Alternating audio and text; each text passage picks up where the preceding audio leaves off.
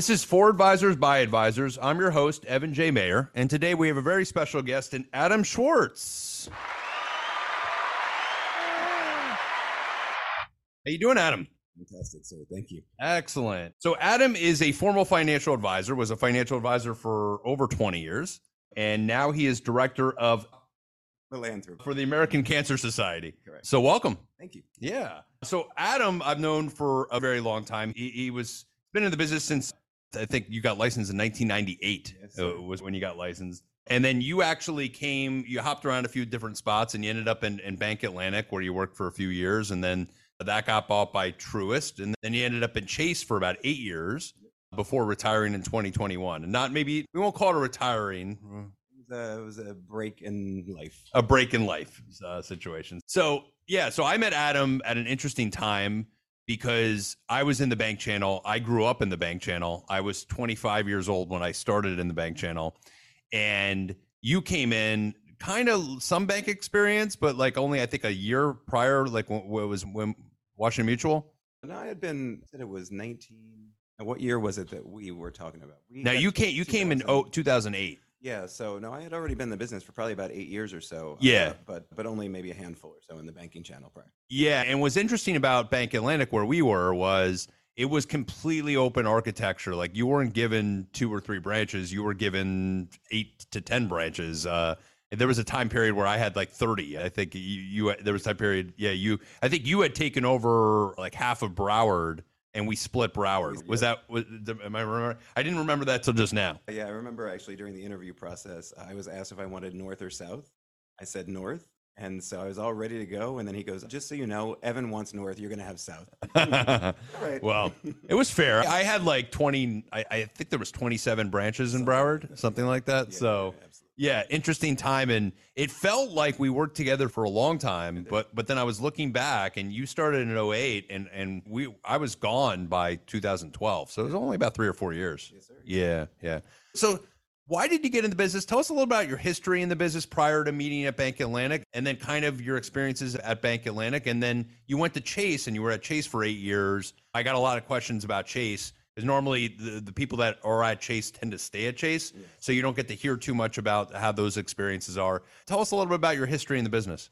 So when I was in college, I changed majors a lot, everybody else, and wasn't sure exactly what I wanted to do. So I came home, took a couple of years off, and then realized that I really had a hunger for the investment world. So the excitement of the market and all of that, I was all about it. And so, but I didn't need my degree. I chose to go back because I didn't want to leave that unfinished. So went back, got my degree, came back and worked for a small firm with some friends. Sound problem, sorry. Yeah, just go real close to it. Yeah. So then I was at what's now UBS, was Payne Weber, went through their training for a little bit, and then found Wachovia, which was like the old Wachovia. Yeah. Went to, like you said, a couple different banks, then found Bank Atlantic, stayed there for a good 5 years or so, and loved it. Probably would have stayed there if it hadn't been for that merger. And then I just decided I didn't want to stick with BB&T at the time, so I found Chase and was there for, like you said, 8, almost 9 years, I think. Yeah. So what was interesting was I remember when the merger took place, I actually got a call, and I think it was Jeff that called, or I called him, and I got a call. I think I called him. I don't think he knew yet. It was like 7:30 in the morning, something like that. If you remember, the bank used to open up at crazy early hours. Yeah. What was it, like 7 a.m.? 7 or something? 7 to 7, something like that. I think some branches were open 24 hours. At one point, yeah. Yeah, which was funny if you were covering one of those branches. I think there was one time where I had an appointment south, like on 17th Street was, I think, one of those branches, and they're like, oh yeah, we have an appointment for you at 9:00 at night. I'm like, different world. But what was interesting about that takeover was I remember Joe Hage and was going to be the manager there. Did you end up working under Joe for a little bit? For about 5 minutes. For about 5 minutes, yeah. So I was even less because he said, like, look, if you want to work with people that have at least 250,000 or more in assets, you probably shouldn't stay, is basically what he said in more or less words, which is smart because you don't go into the business with the idea that I only want to work with people that are very poor. Agreed. Even though you want to help people out, it's at the end of the day, profitability wise, that's a little tough. What was it like working for Jeff and then that switch to Joe? Was it a month or two? Yeah, if even that. It was basically like reconnect because I had met him prior, a former life. And so when he took over there, again, I was already in process of getting the JP Morgan job. Oh, you And were? yeah, yeah. So when we went up to training, I was just waiting for my answer. And while I was up there, I got my yes. So I finished training, I came back and I gave my notice. And then you gave your notice. Yeah, Bring so this real close. yeah, I'm real sorry. close. Yeah. Just because it's coming in and out, and I No, don't of want it course. to affect the audio. Yep, yep. So it was quick. So it was Yeah. very short lived. Yeah. Now, Chase is interesting. And the reason it's interesting to me was there was a chance I almost went to Chase. So at the time, there was another advisor at Bank Atlantic that I left with, and we went shopping to different firms, and we ended up at SunTrust. Yeah. But prior to joining SunTrust, Chase was after us, and Chase had this new program. And so you must have been, I think we moved in March of 2012. You must have been April of 2012, or?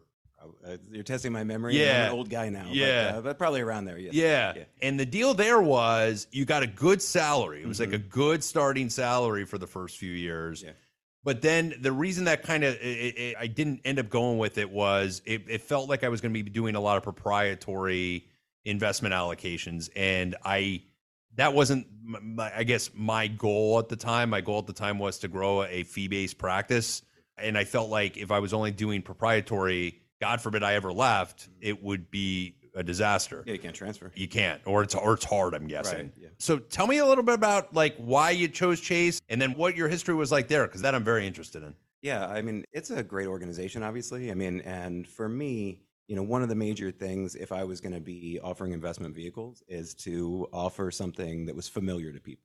Because obviously there's a bunch of different reasons why people would say no, right? So name recognition is one thing that kind of helps you get your foot in the door. Yep. So I like that all about it. I like the history of the company, the strength, all that good stuff. Especially after everything that had gone in the market, a company that size behind you made people feel more at ease after the '08 stuff and all that, whatever. Yeah. So that was that. But you're right. They were offering a nice salary and it was a guarantee. And I was newly married at the time. And it just seemed like a smart, stable, safe move to make. So yeah, that's how that started.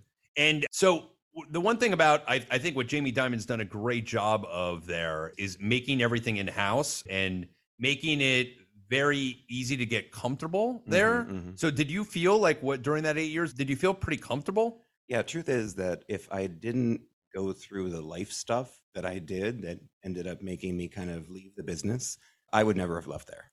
Okay. Because you're right. I mean, the infrastructure, the stability, the name, all of it, I would have had no reason to ever leave. And so, yeah, I would have stayed there for the rest of my career for sure. And when you were sitting there with clients, and was there ever a time that clients went to you and said, like, this is the JP Morgan stuff? Do you offer anything outside of that? Did you used to get that? Yeah, so they do definitely encourage you to use proprietary kind of product and that kind of stuff. But they had a good enough array that you could kind of stick within it. Yeah, I mean, there were absolutely people that were like you said, I'm sitting in JP Morgan, you're offering me JP Morgan, like, that's cute. What else do you have? Yeah. And we had other options, whatever, whether it was funds or annuities or other products, whatever, that weren't JP Morgan. But especially because in this industry, I mean, people, including companies, I should say, including JP Morgan, had issues with it, legal issues for pushing too much proprietary. And what I have learned in the last few years is that there is a private wealth division of that does give financial advisors a little bit more freedom and flexibility. Is that very separate from the Chase Bank side? Do they let you guys kind of intermingle? Do you know about each other, or is that very separate? It's almost a competitive thing, because if somebody comes and sits in front of you and you're allowed to handle up to whatever that number was, 10 million or whatever, and somebody's got 20 million, the last thing that you want to do is go hand it off to somebody else. Yeah. It's almost insulting. Yeah. So there wasn't a lot of commingling, so to speak, with that. It was almost a little more competitive. But anytime that ever happened, I just fight for it. Because, I mean, if I make the connection and I've got the relationship, then that client's sticking with me.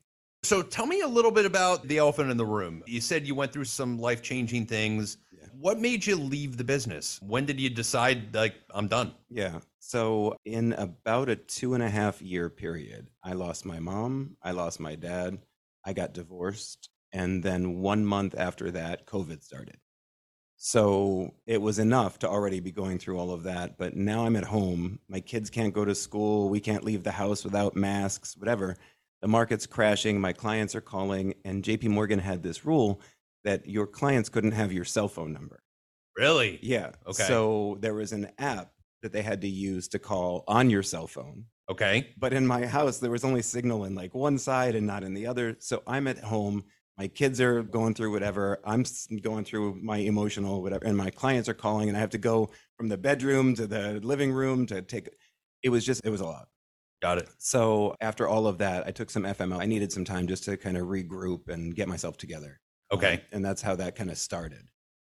And you had mentioned like it's impossible to take your book. I'm going to guess it's not impossible, but like what do they make you sign there that's maybe different? Is it just non-solicit stuff or? And I mean, and just like I do, I mean, there's kind of ways that you can get through that and whatever. I mean, obviously you're not going to, there was a guy that sent a letter and an ACAT form and like everything from his new firm to the other people using JP Morgan's FedEx account. Wow. Not very bright. Yeah, not bright. No. So if they have your phone number and they call and this and that. Yeah. So, I mean, it's doable, but in terms of product, yeah, I mean, unless they can be broken down and sold piece by piece, it becomes a little complicated. So, yeah, moving those accounts over, you're in proprietary funds, and some of those funds cannot be ACAT. Exactly.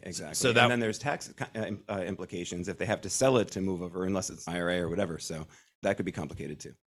was there any part of you that before walking away said like, let me take some clients with me, let me go somewhere with this for now? Yeah, not really, because really what made me make the change officially was during that time while I was just kind of breathing and regrouping, I was dating somebody, and she said to me, she said, listen, this is like a transitional kind of time in your life. She said, you're great at what you do. You've been doing it a long time. You can make money and be successful and be proud of what you do, but I don't think it's your calling. Mm-hmm. She said, take this time and figure out what your real purpose is, and then maybe look to make a change. So as I was sort of going through that process, no part of me thought staying or going back. It was, where do I go now? It's funny you say that, because there was times in our conversations in 08, 09, 2010, 11, where I knew you didn't love it. Mm-hmm. Like you didn't love it. You liked it and you were good at it and you made a good living at it and you got to help people, but it wasn't a passion. And so I knew it then, but I didn't say anything then, because why would I?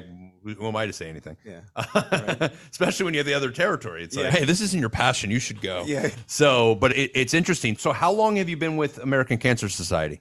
Just earlier this year in May. Okay. Yeah. From 21 through then, did you not do anything, or were you somewhere? Or Yeah. So I went through a couple different phases. So Okay. there was a period of time where I just took my time to breathe and take walks around my neighborhood, listening to music and take care of my kids. Yeah. And just kind of just disconnect. Yeah.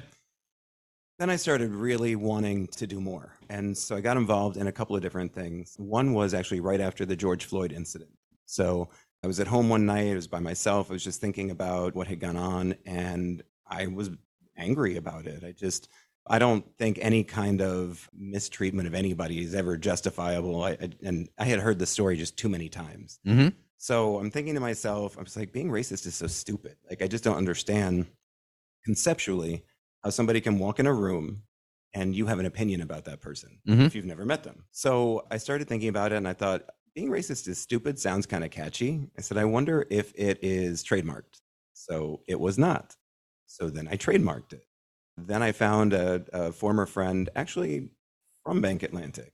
He had worked somewhere in John Saunders. I don't know if you knew him or whatever. Name's not familiar. Yeah. Nice guy. Yeah. Had an up and coming digital business, whatever. And he put together a website. He put together a logo. He put together a bunch of different things for me. So I made a bunch of merch, so to speak, and had shirts and all kinds of stuff. And I had made YouTube videos and talking about how maybe we could make a change and we could make it better and easier, more fair for all. Yeah. So I thought that there weren't enough white voices saying that they didn't like what was going on. Mm-hmm. So I wanted to be one. Yeah. So I did that for some time. I went to UF, where I went to school, and walked all around the campus, and we're like talking to people and handing out stuff. And I brought my kids up there, and just so they could see it all, and did the same on the FAU campus. The problem with that was that I just didn't ever figure out a way to really turn it into a business and monetize it. And I think the reason was it was something that I felt really strongly about, like in my heart. Mm-hmm. And I felt like if I tried to turn it into something where I made money, it felt disingenuous. And I didn't want to be looked at like I was exploiting something instead of just really trying to help. Yeah. So it was kind of a weird space. And so I kind of let it slide a little. And then I got involved with the Mental Wellness Networking Alliance. Okay. With the mayor of Coral Springs. Became real good friends with him and started fundraising for them and creating events, things of that nature. Was on the board and making some decisions all together about where we were going to go, what we were going to do. Yeah. But then reality was it was time to get a big boy job again. And so that's when got to pay the bills at some point. Correct. And especially when funds are depleting. Because Yeah. I mean, obviously I was able to do this for a little bit of time because my parents left me some money. Yeah. So, but the market was a little less than kind for a little while and the deductions became larger. And so it was just time to be, real with myself. So you've been here since what, beginning of the year, basically? No, May. since May, yeah. And what's your primary, I mean, obviously raising money is the primary objective, but what's your day-to-day look like in the new position? Yeah, so each day is a little bit different because I am given sort of a portfolio of donors that have contributed in the past. So the initial part of my job really is to stay connected with them, make sure that they're aware of the things that we have going on, that they hear from us, they see us, that kind of thing, so that they don't forget about us, so that they can continue to help us on our mission to end cancer as we know it for everyone. That's the primary goal. Absolutely. I have taken it a little bit different because, you know me, I'm not going to just stay inside of the small box. Yeah. So I am trying to create my own events. So I'm actually working on one right now called Gators Chomping Cancer. Went to UF, as I said. And so trying to get former players, current players if possible, former coaches, current ones if they're available, at an event where I'll have donors that are obviously like Gator fans and a researcher from Shands, the hospital at UF, that's researching cancer, so that they can be privy to some of the research that we have going on, some of the developments we have going on, feel kind of like they're part of it. And then in addition, meet some of the players and the coaches. Interesting. And when you reached out to me, you had brought something up, and I thought it was a subject that we haven't broached on the show enough. And I use them a lot with clients, and that's called donor advised funds. Yeah. Talk a little bit about how you educate people on those and the benefits of them. So what's funny is that when I was an advisor, a lot of the firms are always saying, oh, use donor advised funds. And I really didn't know much about them at the time.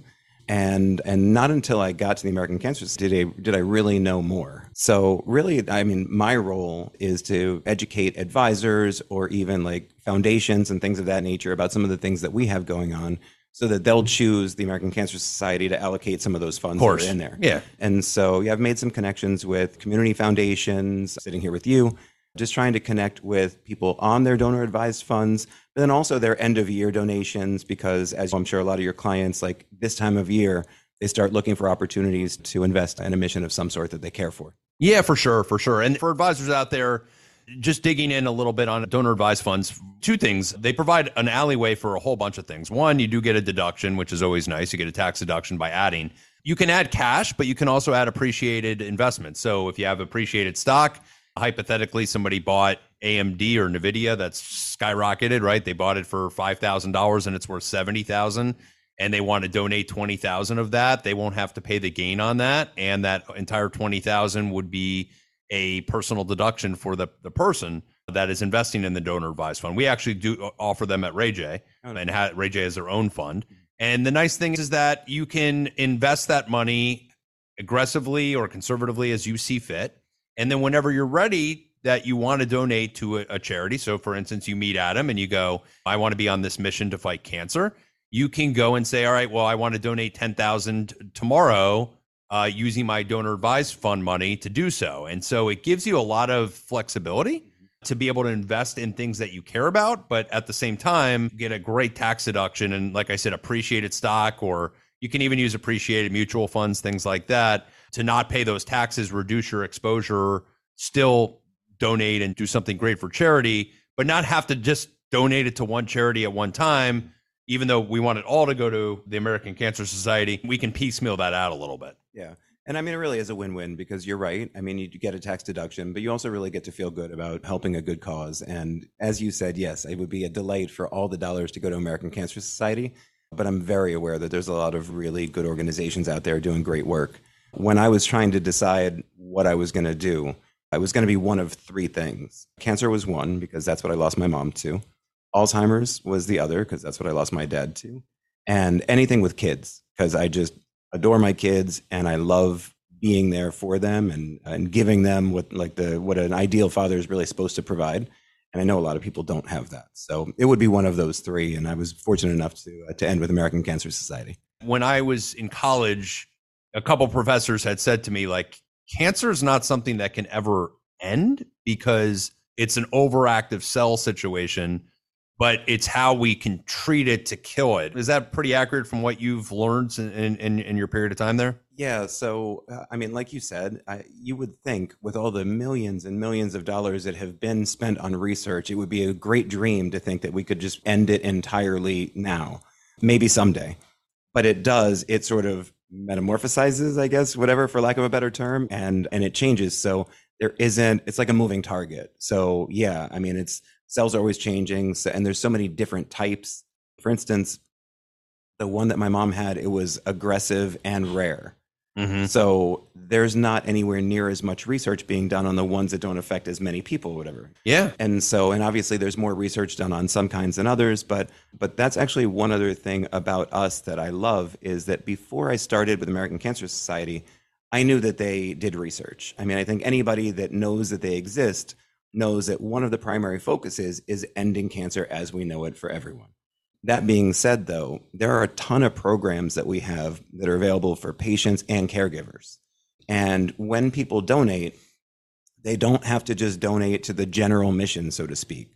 They can donate very specifically. So my mom passed from ovarian cancer. If I wanted my donated dollars to go to researching ovarian cancer, I can specifically restrict it to go to that. Oh, so like in my donation, if I use my donor advised fund, I could go in there and say, I want it for the American Cancer Society, but I can notate that I want this for ovarian cancer, and that money will specifically be used for that. Absolutely. And in addition, it could be for services. So we have something that I love. Like I love telling the story. It's called Pause, and it's pets assisting with something that starts with an S. And basically they get these dogs, they train them, they bring them to hospitals for children that are being treated with cancer. Mm-hmm. So it's just a beautiful program. And you just imagine, like, if your child, your son, your daughter, whatever is in the hospital dealing with this, the smile on their face when they see this beautiful dog come in and just like that connection between them. So just one little minor thing. We have rides called Road to Recovery. Somebody is unable to get to their treatment, they can get a ride from American Cancer Society. And one of the things that's really special and beautiful, we have something called a Hope Lodge. So located near some of the major cancer centers, so like MD Anderson in Houston and Moffitt in Tampa, mm-hmm. They have these Hope Lodges that are like walking distance away. And American Cancer Society puts some of the funds that are donated into these Hope Lodges so people can stay there for free if they don't have the money to travel for their care or stay over or whatever it is. So there's a ton of different things that we're doing helping other than just find a cure. That's excellent. Yeah. That's awesome. So obviously, advisors out there, please feel free to donate. American Cancer Society. By the way, we'll leave your contact information at the end of the show. Yeah. So just switching corners back to advising, because this show is geared towards that. What are some of the things that made you successful as an advisor? And what would you advise newer advisors to focus on as they get into the business? So my answer is probably going to be different than most, because I know that you and I always had a very different approach. You were very focused on the actual stuff, the meat and potatoes, the products, the market, like all of that, like a student of the game, so to speak.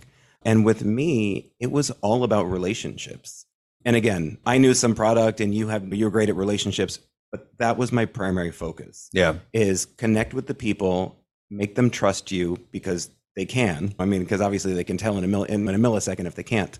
But just be genuine, connect with people. And I think that's why I was able to get the position I am in now without any real prior experience, because it's all the same. You're connecting with people, developing relationships and trust, and getting people to decide that whatever it is you're proposing or suggesting makes sense for them. So that's what I would do more than anything, is listen to what everyone's telling you. Take notes. I had a client once, it was funny. He came to me, and the only reason I got the account is he had I don't remember the exact number. Let's say it was $1.3 million total in his account. And $1.1 million was Apple stock. And like everybody he had ever gone to said he was stupid, he should sell it and get out. And he told me that. So when I sat with him for the first time, I said, listen, you know that you're allocated, like it's obscene, the percentage, and it's just not a normal situation that you would consider that healthy. Yeah. But I hear you, and it's your money. So we do whatever you want, and let's talk about the other money. So I got that account, and we're friends to this day, and that was 10 years ago or more. And meanwhile, he's tripled or quadrupled his money. His Apple stock. Has he trimmed that down at all? No. Well, I mean, there's been splits. Yeah. And so he'll sell off 500 here, 1,000 there, like just, but no, he's a believer and it's worked out for him and good for him. I mean, there may be a day it doesn't, but the reality is I listened to him. Yep. And I recognize that it is ultimately his decision. And sometimes even if they go against what it is that you think, like at least establish the relationship. And then once they trust you more, maybe they do make a change of some sort. But initially, always listen to everything they're saying. Yeah. So advice to newer advisors out there, build the relationship, get to know the client. Feel free to say yes until there's a right time to say no. Right. For sure. Yeah. Because I mean, if a client calls you and they come up with some terrible idea and what's not going to go well for them, yeah, of course you're going to tell them no. But ultimately, if somebody worked their whole life for that money and they have really strong convictions about what it is and what to do with it, it is their money. And you're probably not going to get them to change their mind, especially when you just meet them. Right, exactly. So work on it. Take some time. Yep. The business. We were talking about going back into the business. Yeah. Right. And it tickles you every once in a while. And obviously it's been years. Do you see there's any chance 3 years, 5 years from now, you go, you know what? I got my licenses. I got to reinstate them. Let's go. I would say that the probability of that is slightly greater than me remarrying my ex-wife. So probably not. Yeah, probably not. Yeah. It's still greater. Yeah. But it's very small. Yeah. As I was sharing with you, I just got the notification that I could continue my license if I wanted to, but the window is really short. It's by year end. Yeah. But I just don't think that I will because, Yeah. like you said, when you and I knew each other back in those days, Yep. you saw that I wasn't like starving for it. It was just something that You were good at it. It was my career. Yeah. I did a good job, made money. It was cool. Wasn't your calling. Right. And Yeah. so for me to go back to it, or the only reason that I didn't make changes earlier is how far back I would have gone income-wise. You can't go from doing something for 10, 15, 20 years and getting to the point that you're at and then start fresh and get even close. Yeah. So now I don't have that fear. Yeah. And so that would be the only reason is if I needed to for money reasons, but I just don't see that ever being the case. So. And that's good advice for advisors out there maybe that don't feel that love. Like it's okay to walk away. There is something else out there for you. You just might take a little bit to find it, but once you find it, you're going to be a lot happier. No, for sure. But dollars and cents don't lie. And so if you're making $100 a year, I'll use stupid numbers, and your cost of living is 99 and a half, you can't make a change and suddenly make $50 a year. So Yeah. be smart, be reasonable, but also be true to yourself. 100%. Adam, if anybody wants to get a hold of you, how do they reach you? Okay. So yes, please send donation dollars to the American Cancer Society, but contact me first if that's okay. So my email is my name, basically, Adam, A-D-A-M, Adam.Schwartz, SCHWARTZ, Adam.Schwartz@cancer.org. Easy enough. And my phone number, 561-212-5962. So connect with me because not only obviously would that help everybody, but I like to meet our donors in person. I mean, my job is to raise funds, but my passion is to make connection. And we have a lot of people local in Florida, but we have people outside of Florida that listen. They can still contact you? Absolutely, yeah. So I'm assigned a territory, if you will, which is where I'm supposed to be out and about. But if you're in California, Kansas, Africa, you can send me your information, make a donation, and I can help you with it. And we can help end cancer as we know it forever. Excellent. Adam, thank you so much. Pleasure to see you again. And I'm very happy for you. Thanks so much. It was great to see you. Absolutely. Hope everybody enjoys today's show. Of course, like, subscribe, and we will see you on the next one. Thanks so much.